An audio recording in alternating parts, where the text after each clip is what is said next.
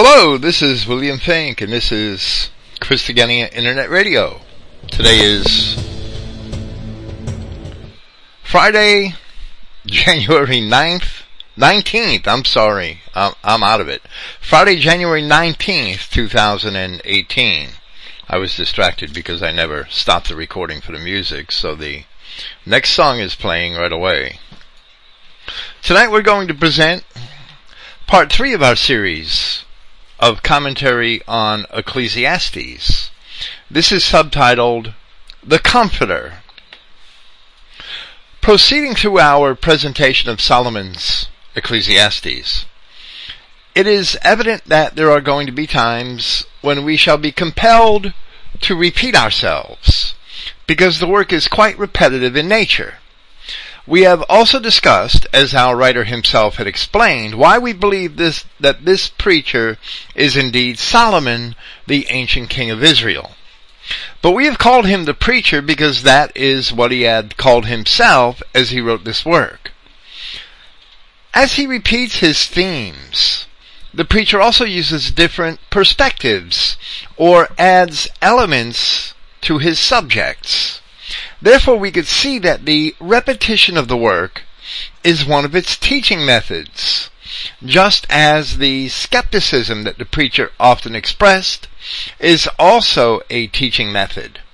Making his repetitive remarks, the preacher expresses and addresses skeptical concerns in different ways throughout his work. The transience or vanity of man, the cyclical nature of worldly existence, the fact that man ultimately dies without any apparent reward for his labors, or any ability to enjoy them once he is gone, and therefore he must leave them to the enjoyment of others. These have been the primary subjects of the preacher. And even though he laments such vanity, where he exhorts men to keep the commandments of God, we realize that while all may appear to be vanity, all is vanity without God. Therefore, with God, it becomes evident that all is not in vain, that there must be something greater in the end, some greater purpose underlying man's apparent vanity. Realizing this, we must admit that for man, for the Adamic man which Yahweh created, to be immortal, the skepticism of the preacher is unwarranted, because there certainly is a God. In chapter 3 of Ecclesiastes, the preacher added to his lamentation over the vanity of man the idea that men were no different than the beasts, who also labored and died. However, there the preacher had also asserted that it was God who purposely subjected man to vanity, and that man should therefore fear God, because God requires that which is past, and because God shall judge the righteous and the wicked, for there is a time for every purpose and for every work. Considering this, we must conclude that man's labors do indeed matter in the end, that man will be judged for his works. However, it is also apparent that man will be judged for works in his life, apart from and beyond whatever worldly riches that he was able to accumulate during that life. Later on, in the Gospel, Christ taught the same difference between the accumulation of worldly riches and the accumulation of treasure in heaven by the good things that a man may do in this life. Now here in chapter 4, the preacher continues to speak of the vanity under which man labors. However, he adds to that the travail of man and the want of comfort in his labors, whether he is an oppressor or whether he is one of the oppressed. So we commence with Ecclesiastes chapter 4. So I returned and considered all the oppressions that were done under the sun, And behold, the tears of such as were oppressed, and they had no comforter. And on the side of their oppressors there was power, but they had no comforter. Often in Scripture, the oppressors of the people are from the camps of the enemies of our God, and they have no comforter outside of themselves and their own devices. They have no promise of a comforter. However, Adamic men, even men of the children of Israel, can also act as oppressors, and they have indeed oppressed one another throughout history. Yahweh was speaking of the children of Israel in Samaria when he said by the prophet Amos in chapter 3 of his prophecy, "For they know not to do right, saith Yahweh, who store up violence and robbery in their palaces." Then in chapter 4 of Amos, we read another message to those same people, which begins with the admonishment, Hear this word, ye kine, or cattle, of Bashan, that are in the mountain of Samaria," Joseph being represented by the ox, "which oppress the poor, which crush the needy, which say to their masters, Bring and let us drink." And then again from chapter 5 of Amos, "Forasmuch therefore as your treading is upon the poor, and you take from him burdens of wheat, ye have built houses of hewn stone, but you shall not dwell in them. You have planted pleasant vineyards, but you shall not drink wine of them. For I know your manifold transgressions and your mighty sins. They afflict the just, they take a bribe, they turn aside the poor in the gate from what they are entitled to, from the justice they are entitled to." Likewise, Yahweh was speaking of the children of Israel in Zechariah chapter 7, and he said, "Thus speaketh Yahweh of hosts, saying, Execute true judgment, and show mercy and compassions every man to his brother, and oppress not the widow, nor the fatherless, the stranger, nor the poor, and let none of you imagine evil against his brother in your heart." But they refused to hearken, and pulled away the shoulder, and stopped their ears, that they should not hear. They were cold towards one another, and only concerned with their own wealth and well-being. So either the oppressed or the oppressors, which the preacher mentions here, are not necessarily inclusive of any other peoples than his own. And he remarks that either class apparently had need of a comforter. He had already described in chapter 3 the wickedness which he found in the place of judgment, and the iniquity which existed in the place of righteousness. Then where he wrote that ultimately God shall judge the righteous and the wicked, it is evident that only God can judge the righteous, because men, as he then explains in that same chapter, are really no better than beasts. The oppressed certainly may require a comforter to assist them or even to deliver them from their state of oppression. However, the oppressor also may require a comforter, because in the end he should find that his oppressing was evil, and repenting, he should be vexed for what he had done to his brethren.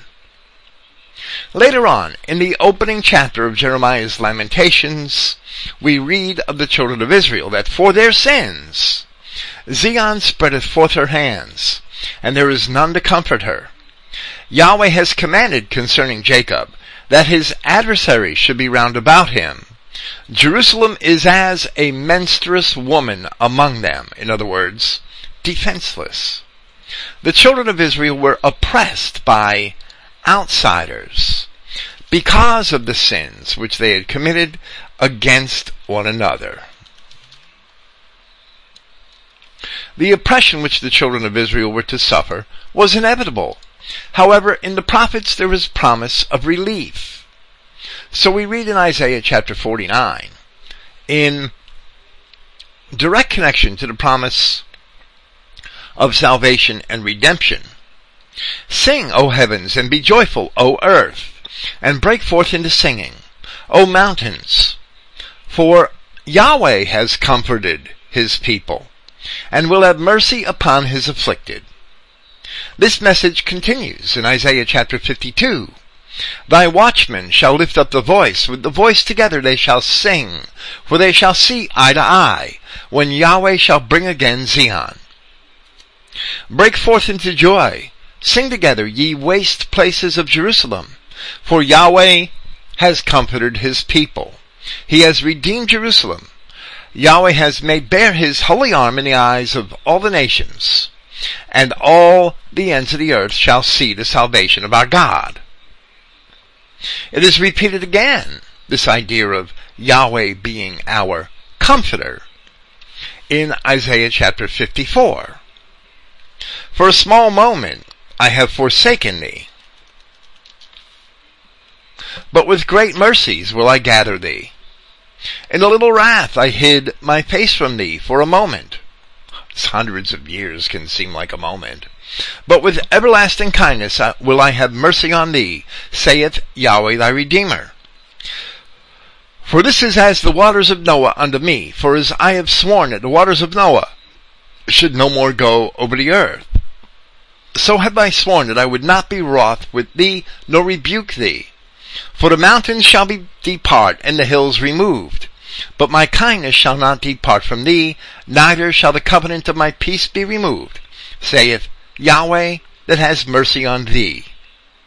O thou afflicted, tossed with the tempest, and not comforted, behold, I will lay thy stones with fair colors, and thy foundations with sapphires. And I will make thy windows of agates, and thy gates of carbuncles, and all thy borders of pleasant stones. Without Yahweh God, man has no comfort, and he will continue to oppress and to be oppressed. It is inevitable that such injustice prevails whenever the fear of God is absent from the life of man. So ultimately, man must learn that he can only have comfort in God. Here in Ecclesiastes, the preacher warns that it is necessary to keep the commandments of God. This we also see in the words of Christ in John chapter 14. If you love me, keep my commandments, and I will pray the Father, and he shall give you another comforter, that he may abide with you forever. I will not leave you comfortless. I will come to you. So Christ is the comforter who then was, and Christ is the comforter who was to come, which is the Holy Spirit, as we learn later in that same chapter. At the time of the preacher, the oppressed should have found comfort in the laws of Yahweh, if they were upheld. But rather, as the preacher himself lamented, there was wickedness in the place of judgment, and iniquity in the place of righteousness. In 2 Corinthians chapter 1, Paul of Tarsus used the word paraklesis, which, in the context that he uses it, may mean encouragement, consolation, or comfort, among other things, other similar things. There he also used the related verb, which is parakaleo. In that chapter, the King James Version translated these two words, the noun and the verb, as comfort and consolation. The Christogenea New Testament translated them as encourage and encouragement. They may have been translated comfort. Consolation, I believe the King James probably, even though it's a fair translation, used that in some places in Paul's passage here to break up monotony. Here we shall read the passage using only the alternative translation of comfort, because it is clear that Paul is asserting that Yahshua Christ is the fulfillment of the comfort promised in Isaiah chapter 49 verse 13. Yahshua Christ is the comfort which the children of Israel of the old kingdom did not have. Yahshua Christ is the comfort, the fulfillment of the comfort promised, where Yahweh said in Isaiah chapter 49, "Blessed is Yahweh, even the Father of our Prince Yahshua Christ. Father of compassions, Yahweh is also of all comfort." This is 2 Corinthians chapter 1 verse 3. He is comforting us upon every one of our afflictions, for us to be able to comfort those in every affliction, through the comfort with which we ourselves are comforted by Yahweh. Because just as the sufferings of the anointed are abundant to us, in that manner through the anointed, our comfort is also abundant. Our comfort is abundant through Christ. Now whether we are afflicted on behalf of your comfort and preservation, or if we are comforted on behalf of your comfort, which is being produced in the endurance of the same sufferings by which we are also affected, then our hope for you is steadfast, knowing that just as you are partners of the sufferings which every Christian who is actually trying to follow Christ should suffer, not these silly-ass Christians who are trying to follow their own imaginations, knowing that just as you are partners of the sufferings, in that manner also of the comfort. We are comforted in our sufferings, because we know that the world hates us, but that Christ is true. Without Yahweh our God and His Christ, man has no comforter, no true and lasting comfort at all, and must therefore realize that all is vanity, unless he chooses to fear and to submit himself to God. Later in that chapter, Paul declares that we should not rely upon ourselves. We should not rely upon ourselves, upon things which our imaginations may devise, upon our hopes and dreams. We should not rely upon ourselves, upon the work of our hands, but upon Yahweh who raises the dead. So Paul of Tarsus describes Yahshua Christ as our comforter, just as Christ himself had described, and as the ancient children of Israel were wanting under the law and the temple. Here the preacher continues to lament both the oppressed and the oppressors. "Wherefore I praise the dead, which are already dead, more than the living which are yet alive. Yea, better is he than both they, which has not been, yet better is he which has not been, than both they, the dead and the living, who has not seen the evil work that is done under the sun." Notice that the King James translation added the words in italics in the beginning of verse 3, which read, "is he." The King James conveys the correct meaning if you carefully follow the commas, but the placement of the words makes the passage difficult to read. The New American Standard Bible has a better translation, but better off than both of them, the living and the dead, is the one who has never existed, who has never seen the evil activity that is done under the sun. Brenton's Septuagint agrees, as he in turn correctly rendered the Greek text to read, "Better also than both of these, the living and the dead, is he who has not yet been, who has not seen all the evil work that is done under the sun." But if, as the preacher said elsewhere, that which is done is that which shall be done, then he who has not yet been shall indeed see the same oppression once he is born.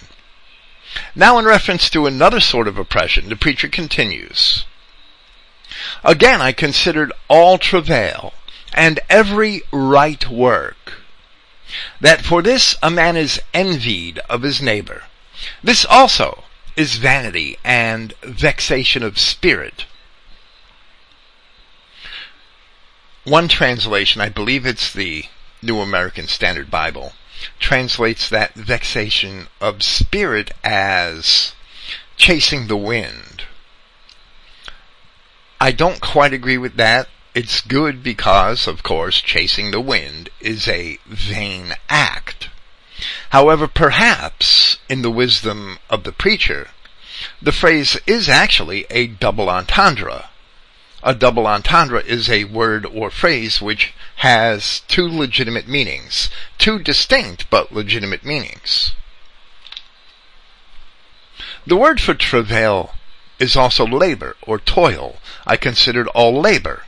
And the reference to right work here in verse 4 is not to works of righteousness, but the Hebrew word kishron, Strong's number 3788, describes profitable, skillful, or successful works. The word only appears in Ecclesiastes, and in similar contexts it is equity in chapter 2 verse 21, and good in chapter 5 verse 11. The preacher informs us that one man is envious because his neighbor is skillful, or because he works hard to be successful, or to make good things. From the same writer, Solomon, in Proverbs chapter 14, he that is slow to wrath is of great understanding, but he that is hasty of spirit exalts folly. A sound heart is the life of the flesh, but envy the rottenness of the bones. He that oppresses the poor reproaches his maker, but he that honors God, has mercy on the poor. The wicked is driven away in his wickedness, but the righteous has hope in his death. The sentiment expressed in that last line is also indirectly expressed here in Ecclesiastes. As man can only hope in the judgment of God, so a righteous man has hope in his death. Now, speaking of fools, the fool folds his hands together and eats his own flesh. Where it follows the description of the industrious man who was envied for his success, this seems to be a reference to the lazy or slothful man who destroys himself in his own inactivity. He destroys himself by doing nothing with his life. Therefore, the fool folds his hands together, meaning that he purposely wastes his time doing nothing. Now the preacher continues by describing a third type. Better is a handful with quietness than both the hands full with travail and vexation of spirit. The preacher seems to be saying that the man who has less should be content with what he has. And that is better than a man who has much, but who is persecuted for what he has. So evidently, this is also written in answer to describe the dilemma, in answer to the dilemma described in verse 4, where we see that the industrious man will be envied. The man who works moderately will have peace. The man who works moderately and not to accumulate riches will have peace. And we'll see that interpretation substantiated a little later in this chapter. From Proverbs chapter 15. Better is little with the fear of Yahweh than great treasure and trouble therewith. In earlier chapters, the preacher remarked that all of his own great wealth and successful works were done in vanity, because he could take none of it with him when he died, and death is something that man cannot escape. Thus is the evil work under the sun, that the skillful man who is successful in his work has no reward at the end, since all of the labors of men are vanity. And evidently, he will also have vexation in this life because of the oppressors who will persecute them in their envy. Yet the preacher also advises that while the slothful man who does nothing, folding his hands together, devours his own flesh, ostensibly the man who works moderately and has a little something for himself will generally be at peace, having only a handful, but having it with quietness. Now continuing, he once again laments vanity, although here the language is quite difficult, and we will explain it after we read the next two passages of the King James Version. And there's going to be a few passages like this evening. Then I returned, and I saw vanity under the sun. And that's pretty straightforward. And then from verse 8. There is one alone, and there is not a second. Yeah, he has neither child nor brother. Yet there is no end of all his labor. Neither is his eye satisfied with riches. Neither saith he, for whom do I labor, and bereave my soul of good? This is also vanity. It is a sore travail. As it is in the words, so I returned, at the beginning of verse 1, here the clause which begins with, then I returned, in verse 7, seems to be in regard to what follows from verse 8. The word for second in verse 8 seems to refer to a companion, as it is also used in verse 10 here, where the same word, which literally means second, is translated as another. The word was also translated literally in the Greek Septuagint, but it is defined here in the clause which follows, where it says, yeah, he has neither child nor brother. And that word child should more appropriately be translated as son. So we would translate the beginning of verse 8 to read, there is one alone, without a companion, yeah, having neither son nor brother. And he's trying to work for himself to accumulate riches for himself, as the description goes. There is no end of all his labor. Neither is his eye satisfied with riches. In other words, he can't get enough. The preacher describes the plight of a man who labors alone for himself and has nobody with whom he may share the travails of his life and even its rewards. In that same regard, he continues, two are better than one, because they have a good reward for their labor. For if they fall, the one will lift up his fellow. But woe to him that is alone when he falls, for he has not another to help him up. The word which we would render as companion in verse 8 is a masculine form in both Hebrew and Greek. So it is not referring to a wife, which is another matter entirely. Here the terms son or brother indicate the expectation that a man's companions be of his own kin and not mere strangers. Families and extended families should stay together, work together, and they should be stronger for it. But in a moral environment, it would not even be imagined that men sharing a bed would be immoral. So the next example is one of practicality. It is an allegory describing the mutual benefit of men working together. And verse 11 reads, again, if two lie together, then they have heat. But how can one be warm alone? We should imagine that even in ancient Palestine, the nights were cold, so the example is that even brothers clinging to one another are more apt to survive in adverse conditions.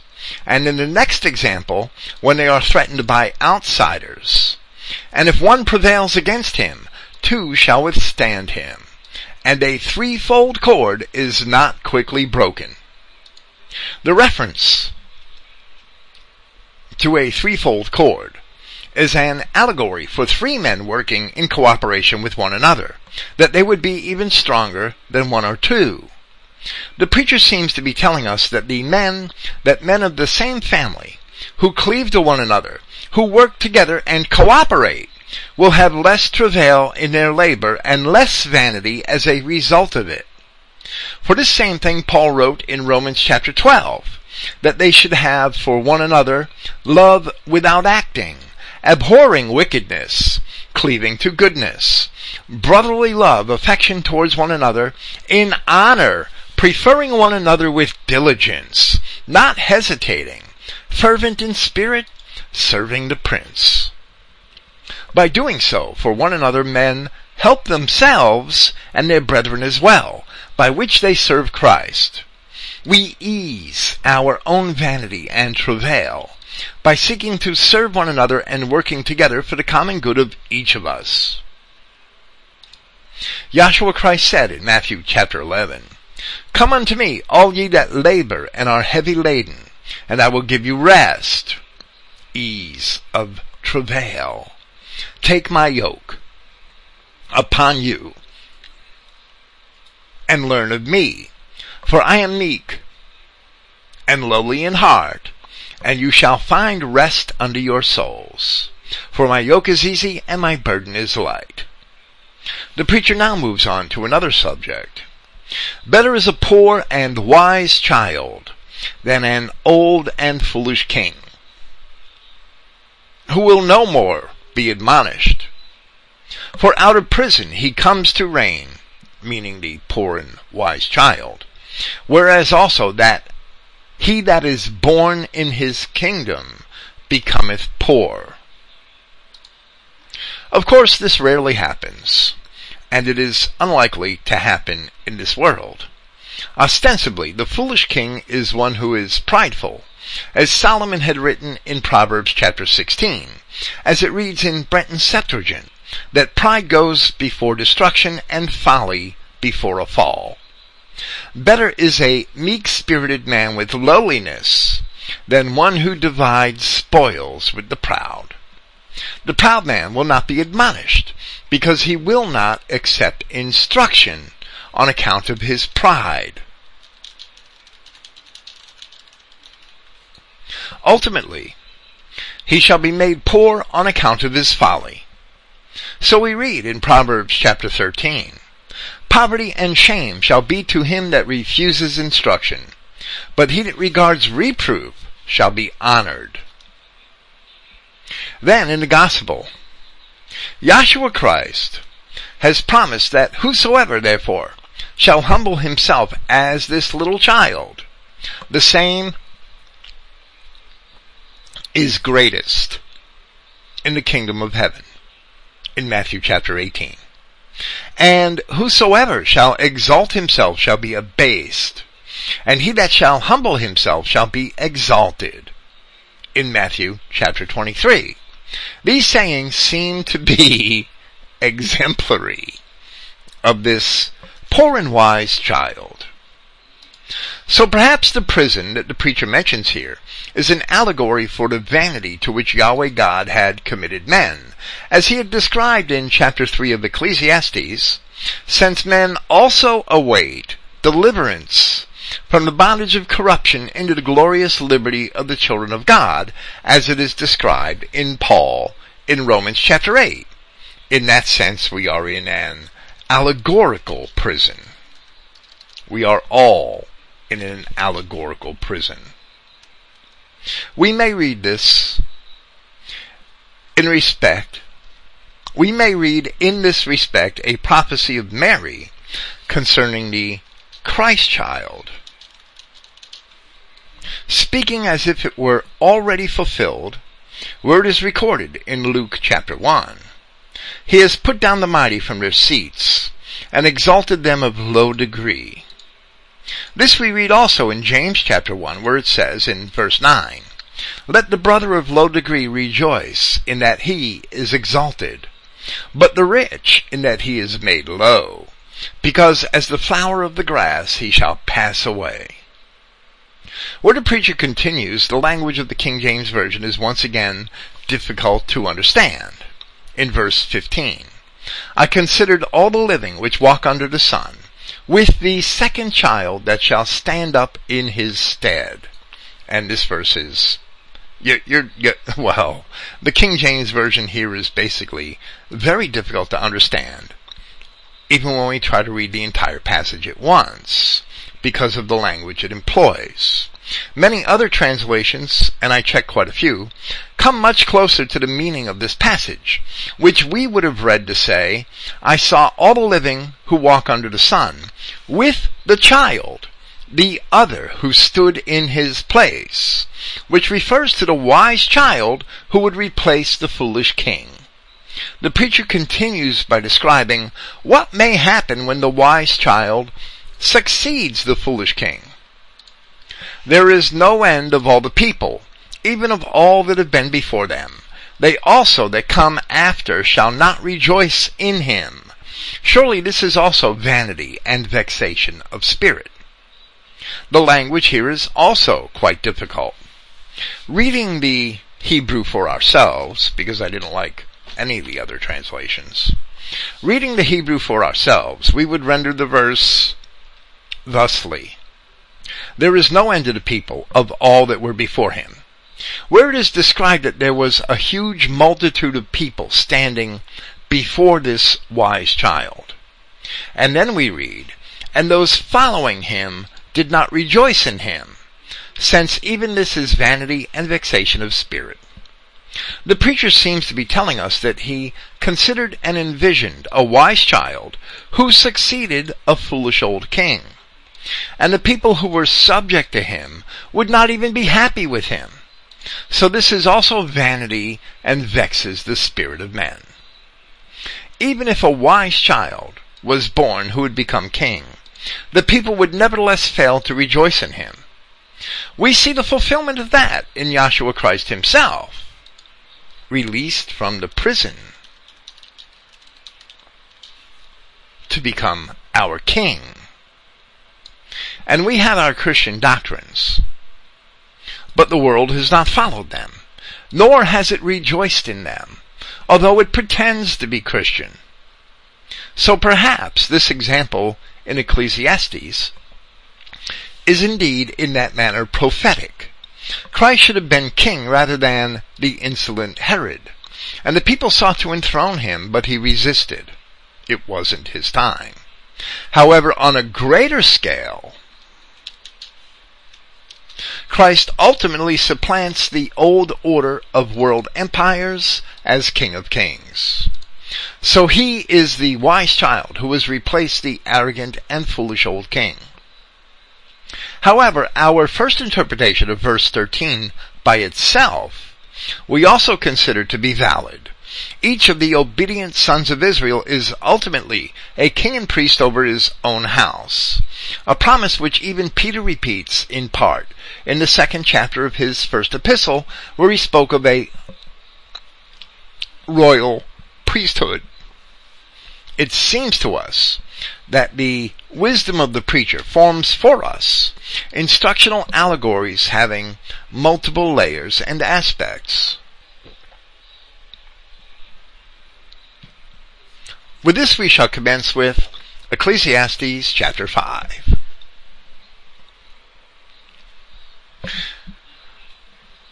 Keep thy foot when thou goest to the house of God, and be more ready to hear than to give the sacrifice of fools, for they consider not that they do evil. Evidently the temple had already been built, and we know that Solomon did not write these things in his youth. We have already explained why he must have written Ecclesiastes later in his life, long after he had surrendered himself to licentiousness, 1,000 wives, and much wine. We see the phrase, keep thy foot, in another context in Proverbs chapter 3, where it says, be not afraid of sudden fear, neither of the desolation of the wicked when it comes. For Yahweh shall be thy confidence, and shall keep thy foot from being taken. Likewise, speaking of Yahweh once again, in the 121st Psalm, He will not suffer thy foot to be moved. He that keepeth thee will not slumber. Then once again in Proverbs chapter 1, in reference to the enticements of sinners. My son, walk thou not in the way with them. Refrain thy foot from their path. For their feet run to evil, and make haste to shed blood. Therefore the phrase, keep thy foot, seems to be an admonishment to stay on the course or the path of righteousness. In contrast, the sacrifice of fools is also vanity, so it is more important to keep the commandments of God and be more ready to hear than to speak.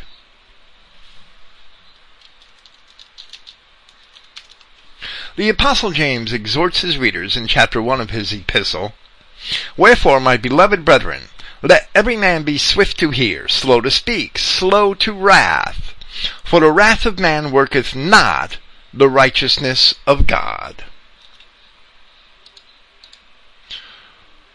Earlier on we had read from Proverbs chapter 14, He that is slow to wrath is of great understanding, but he that is hasty of spirit exalts folly. In other words, don't judge too fast. Don't come to a fast judgment.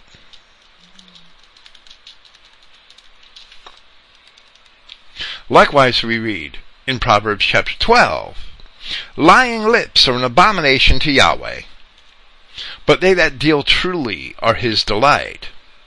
A prudent man conceals knowledge, but the hearts of fools proclaim foolishness.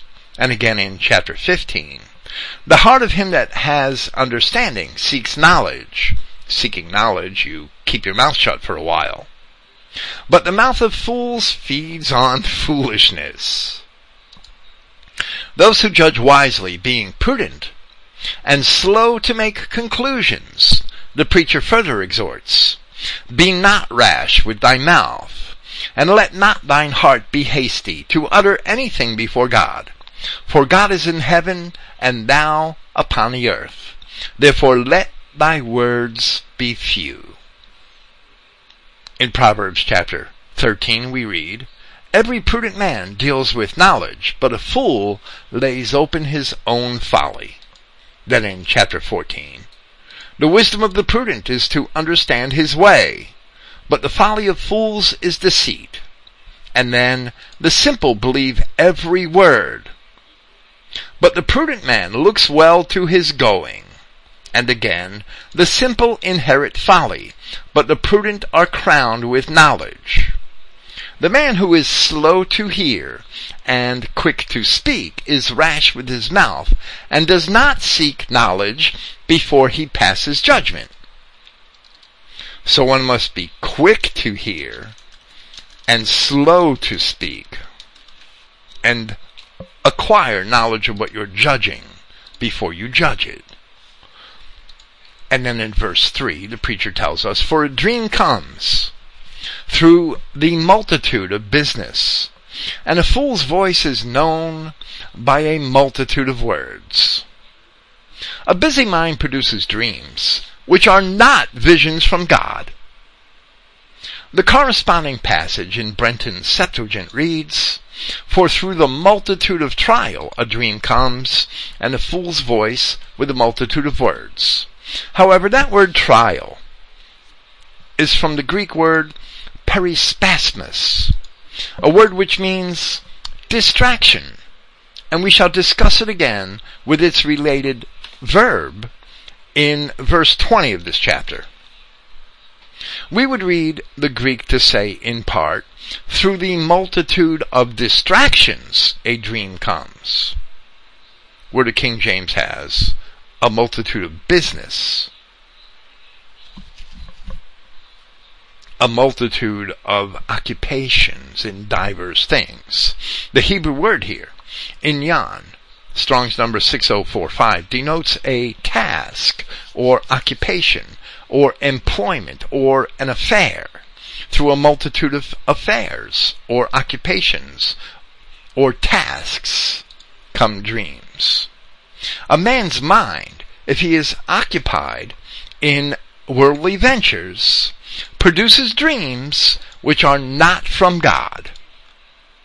Likewise, while prudent men who seek knowledge are slow to speak, a fool's voice is known by multitude of words. As we have already elucidated elsewhere, the wise man sought that none of his words would ever fail. For that reason, the blessings of the patriarchs became prophecies, because Yahweh God upheld their words. For that reason we see it written of the prophet Samuel in chapter 3 of the first book of Samuel. And Samuel grew, and Yahweh was with him, and did let none of his words fall to the ground. A fool, uttering a multitude of words. Ostensibly, many of those words do fall to the ground. They are vanity. Nothing becomes of them. And in essence, for that reason, a fool speaks many lies. Now the preacher considers the promises or vows of men. When thou vowest a vow unto God, defer not to pay it, for he has no pleasure in fools. Defer not to pay it. In other words, don't wait to pay it. Pay that which thou hast vowed. Better it is that thou shouldest not vow than thou shouldest vow and not pay.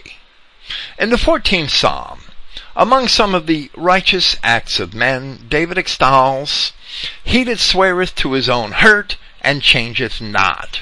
In other words, once a man makes a vow, he should keep it even if it is to his own disadvantage.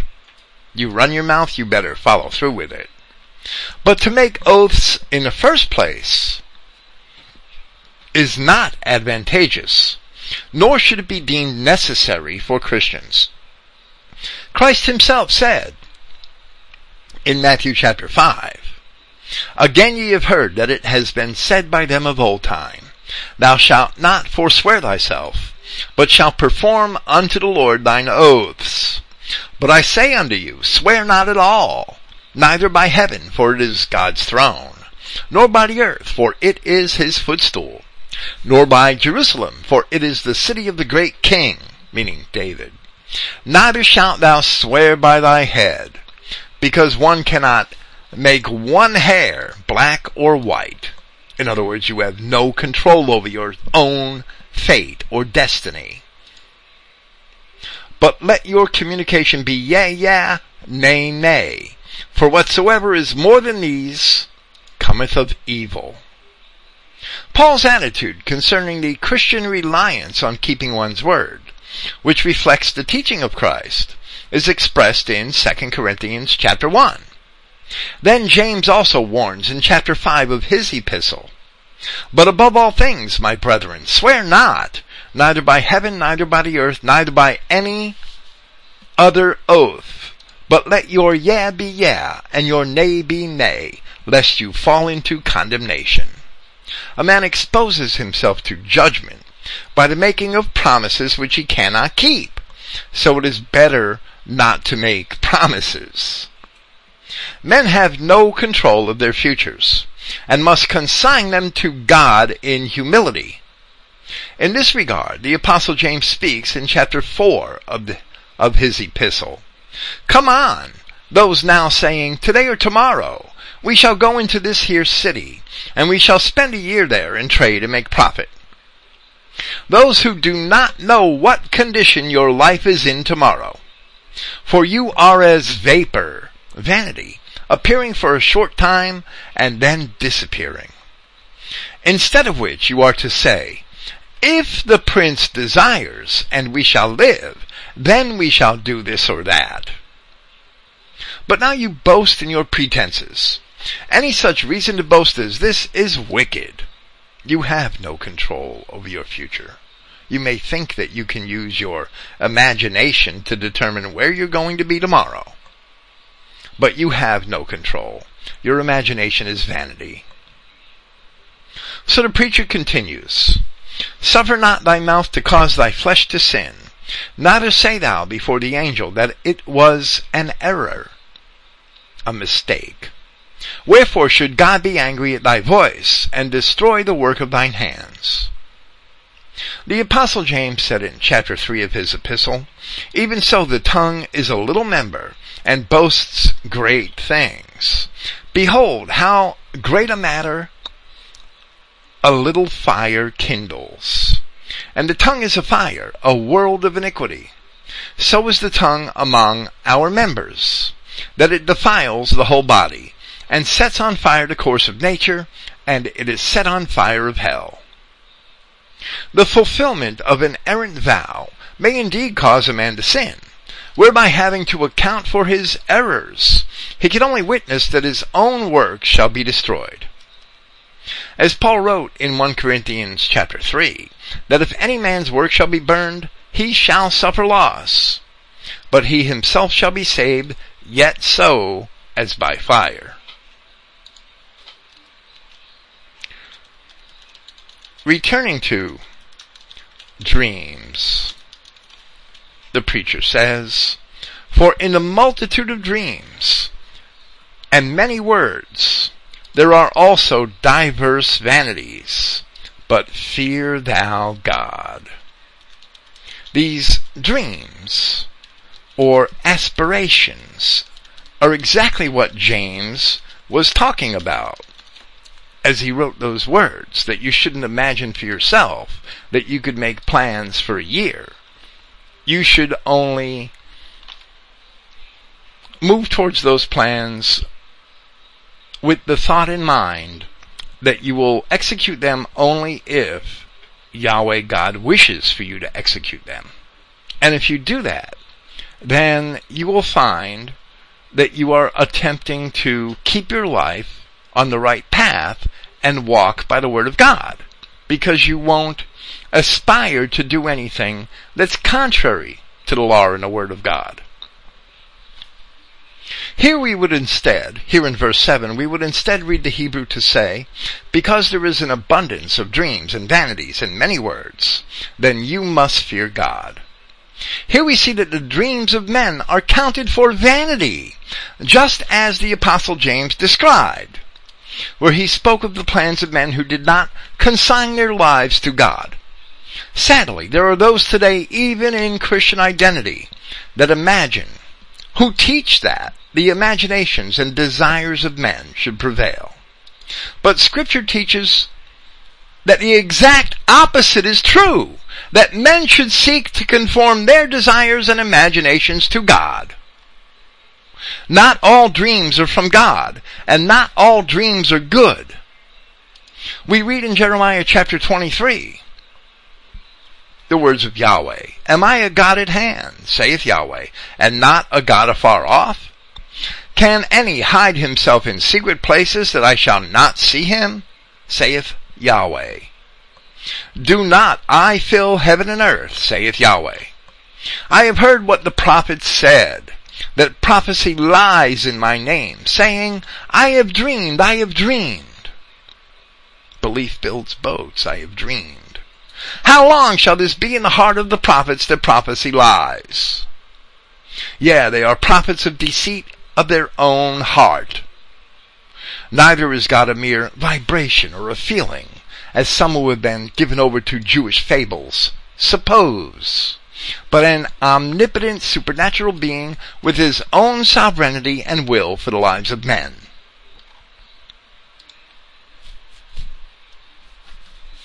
He's not going to give you what you want. He's only going to give you what he wants. Now the preacher changes to speak of judgment. If thou seest the oppression of the poor, and violent perverting of judgment and justice in a province, marvel not at the matter, for he that is higher than the highest regardeth, and there be higher than they. The 72nd Psalm is also attributed to Solomon, where we read, Give the king thy judgments, O God, and thy righteousness unto the king's son. He shall judge thy people with righteousness, and thy poor with judgment. The mountains shall bring peace to the people, and the little hills by righteousness. He shall judge the poor of the people. He shall save the children of the needy, and shall break in pieces the oppressor. These are the same sympathies described here, that Yahweh will judge the people with righteousness, and he will judge all of those who oppress them with perverse judgment. He is their vengeance. The mountains and hills in the psalm represent men and authorities great and small. In verse 9, the preacher says, Moreover, the profit of the earth is for all. The king himself is served by the field. And no man can keep or use the gains of all the earth to himself. Even the king, being served by the field, must be equitable in the distribution of its fruits, or he himself may not be able to eat. So we next see that he that loves silver shall not be satisfied with silver, nor he that loves abundance with increase. This is also vanity. When goods increase, they are increased that eat them. And what good is there to the owners thereof, saving the beholding of them with their eyes? As Paul had warned, the love of money is the root of all evil. Men who love money never have enough of it. The Apostle James warned in chapter 5 of his epistle, Go to now, ye rich men, weep and howl, for your misery shall come upon you. Your riches are corrupted, and your garments are moth-eaten. Your gold and silver is cankered, and the rust of them shall be a witness against you, and shall eat your flesh as it were fire. You have heaped treasure together for the last days. In many cases, the treasure heaped up by men cannot possibly be used by them, and serve them good for nothing other than to serve as idols to be admired. In contrast, the sleep of a laboring man is sweet, whether he eats little or much, but the abundance of the rich will not suffer him to sleep. A man who makes an honest living sleeps in the comfort of knowing that for his lack of wealth, it is highly unlikely that his house will be broken into by thieves. Paul of Tarsus attests to his own honesty in Acts chapter 20 and says, I have coveted no man's silver or gold or apparel. The wealthy man must always be on guard that his riches are not stolen one way or another. In Matthew chapter 6, Yahshua Christ exhorts his followers and says, Lay not up for yourselves treasures upon earth, where moth and rust do corrupt, and where thieves break through and steal. But lay up for yourselves treasures in heaven, where neither moth nor rust do corrupt, and where thieves do not break through nor steal. For where your treasure is, there will your heart be also. Now continuing to speak of the wealthy, the preacher says, There is a sore evil which I have seen under the sun, namely, riches kept for the owners thereof to their hurt. In the very next verse of the passage, where he condemns those who hoard silver and gold, James went on to say, Behold, the hire of the laborers, who have reaped down your fields, which is of you kept back by fraud, it crieth, and the cries of them which have reaped are entered into the ears of the Lord of Sabaoth. You have lived pleasure on the earth, and been wanton. You have nourished your own hearts as in a day of slaughter. You have condemned and killed the just, and he, meaning the just man, did not resist you. As James describes, the withholding of just wages to their employees was one way that the men he criticizes had accumulated wealth for themselves. But not doing God's will with the wealth they are given, as it is described in the law in Deuteronomy chapter 8, there is no assurance they will be able to maintain it, as the preacher now suggests. But those riches perish by evil travail. And he begets a son, and there is nothing in his hand. That man that was working for himself and didn't have a son or a brother and amassed up riches to himself. The man who accumulates unjust riches and amasses wealth for himself may very easily lose them, and when he has a son, leave his son with no inheritance at all. We read in Zephaniah chapter 1 from the Septuagint, "Lament, ye that inhabit the city that has been broken down. For all the people have become like Canaan, and all that were exalted by silver have been utterly destroyed. And it shall come to pass in that day that I will search Jerusalem with the candle, and will take vengeance on the men that despise the things committed to them, but say in their hearts, the Lord will not do any good, neither will he do any evil. And their power shall be for a spoil, and their houses for utter desolation. And they shall build houses, but shall not dwell in them. And they shall plant vineyards, but shall not drink the wine of them. For the great day of Yahweh is near. It is near and very speedy. The sound of the day of the Lord is made bitter and harsh." Continuing to speak of the rich man whose wealth is taken from him. "As he came forth of his mother's womb, naked shall he return to go as he came, and shall take nothing of his labor, which he may carry away in his hand. And this also is a sore evil, that in all points as he came, so shall he go. And what profit has he that is labored for the wind?" Labored for nothing.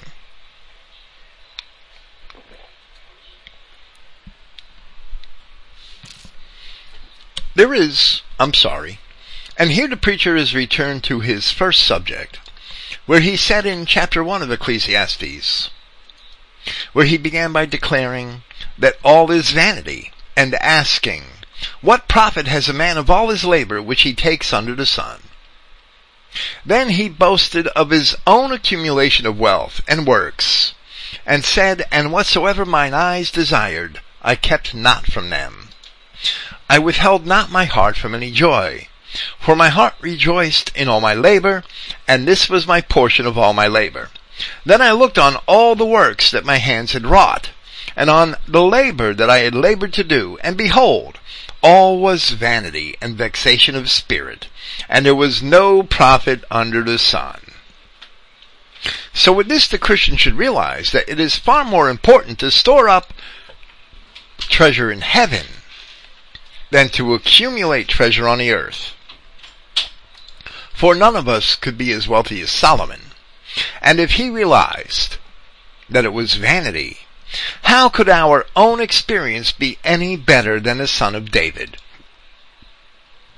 There is a greater treasure than silver or gold, and as we have already seen the preacher explain that man cannot make the crooked things straight, and therefore only God can be his comforter, we read in Isaiah chapter 45 where the word of Yahweh says that "I will go before thee and make the crooked places straight.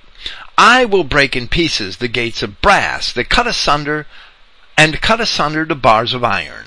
And I will give thee the treasures of darkness and hidden riches of secret places, that thou mayest know that I, Yahweh, which call thee by thy name, am the God of Israel." The preacher continues speaking of the rich man who labored in vanity, and says, "All his days also he eats in darkness, and he has much sorrow and wrath in his sickness." The 127th Psalm, which is also attributed to Solomon, seems to be speaking to those who would stay busy accumulating their riches rather than raising children. There we read, "Except Yahweh build the house, they labor in vain that build it. Except Yahweh keep the city, the watchman waketh, but in vain. It is vain for you to rise up early, to sit up late, to eat the bread of sorrows, for so he giveth his beloved sleep. Lo, children are a heritage of Yahweh, and the fruit of the womb is his reward." So the preacher once again makes the same conclusion that he had come to earlier in Ecclesiastes chapter 2 verse 24 and in chapter 3 verse 13, where he said, "And also that every man should eat and drink and enjoy the good of all his labor. It is the gift of God." So here he says, "Behold, that which I have seen, it is good and comely for one to eat and to drink, and to enjoy the good of all his labor that he takes under the sun all the days of his life, which God gives him, for it is his portion." As we had also explained, from the blessings of obedience and curses of disobedience found in Deuteronomy chapter 28, that if a man can enjoy the fruits of his labor and the works of his own hands, that is a blessing from God. When a man loses those things to others, it is a curse from God for his sin. Now the preacher talks about the blessing of wealth given by God. Every man also to whom God has given riches and wealth, and has given him power to eat thereof, and to take his portion, and to rejoice in his labor, this is the gift of God.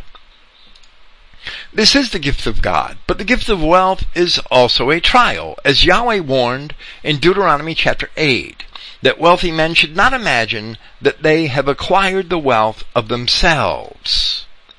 "But thou shalt remember Yahweh thy God, for it is he that gives thee the power to get wealth, that he may establish his covenant which he swore unto thy fathers, as it is this day." A wealthy man must be a good steward and seek to use his wealth towards the edification of the kingdom of God. This is also the attitude which we had seen expressed in the epistle of James. In reference to the wealthy man who had such a blessing, who had such wealth as a blessing from God, the preacher concludes, "For he shall not much remember the days of his life, because God answers him in the joy of his heart."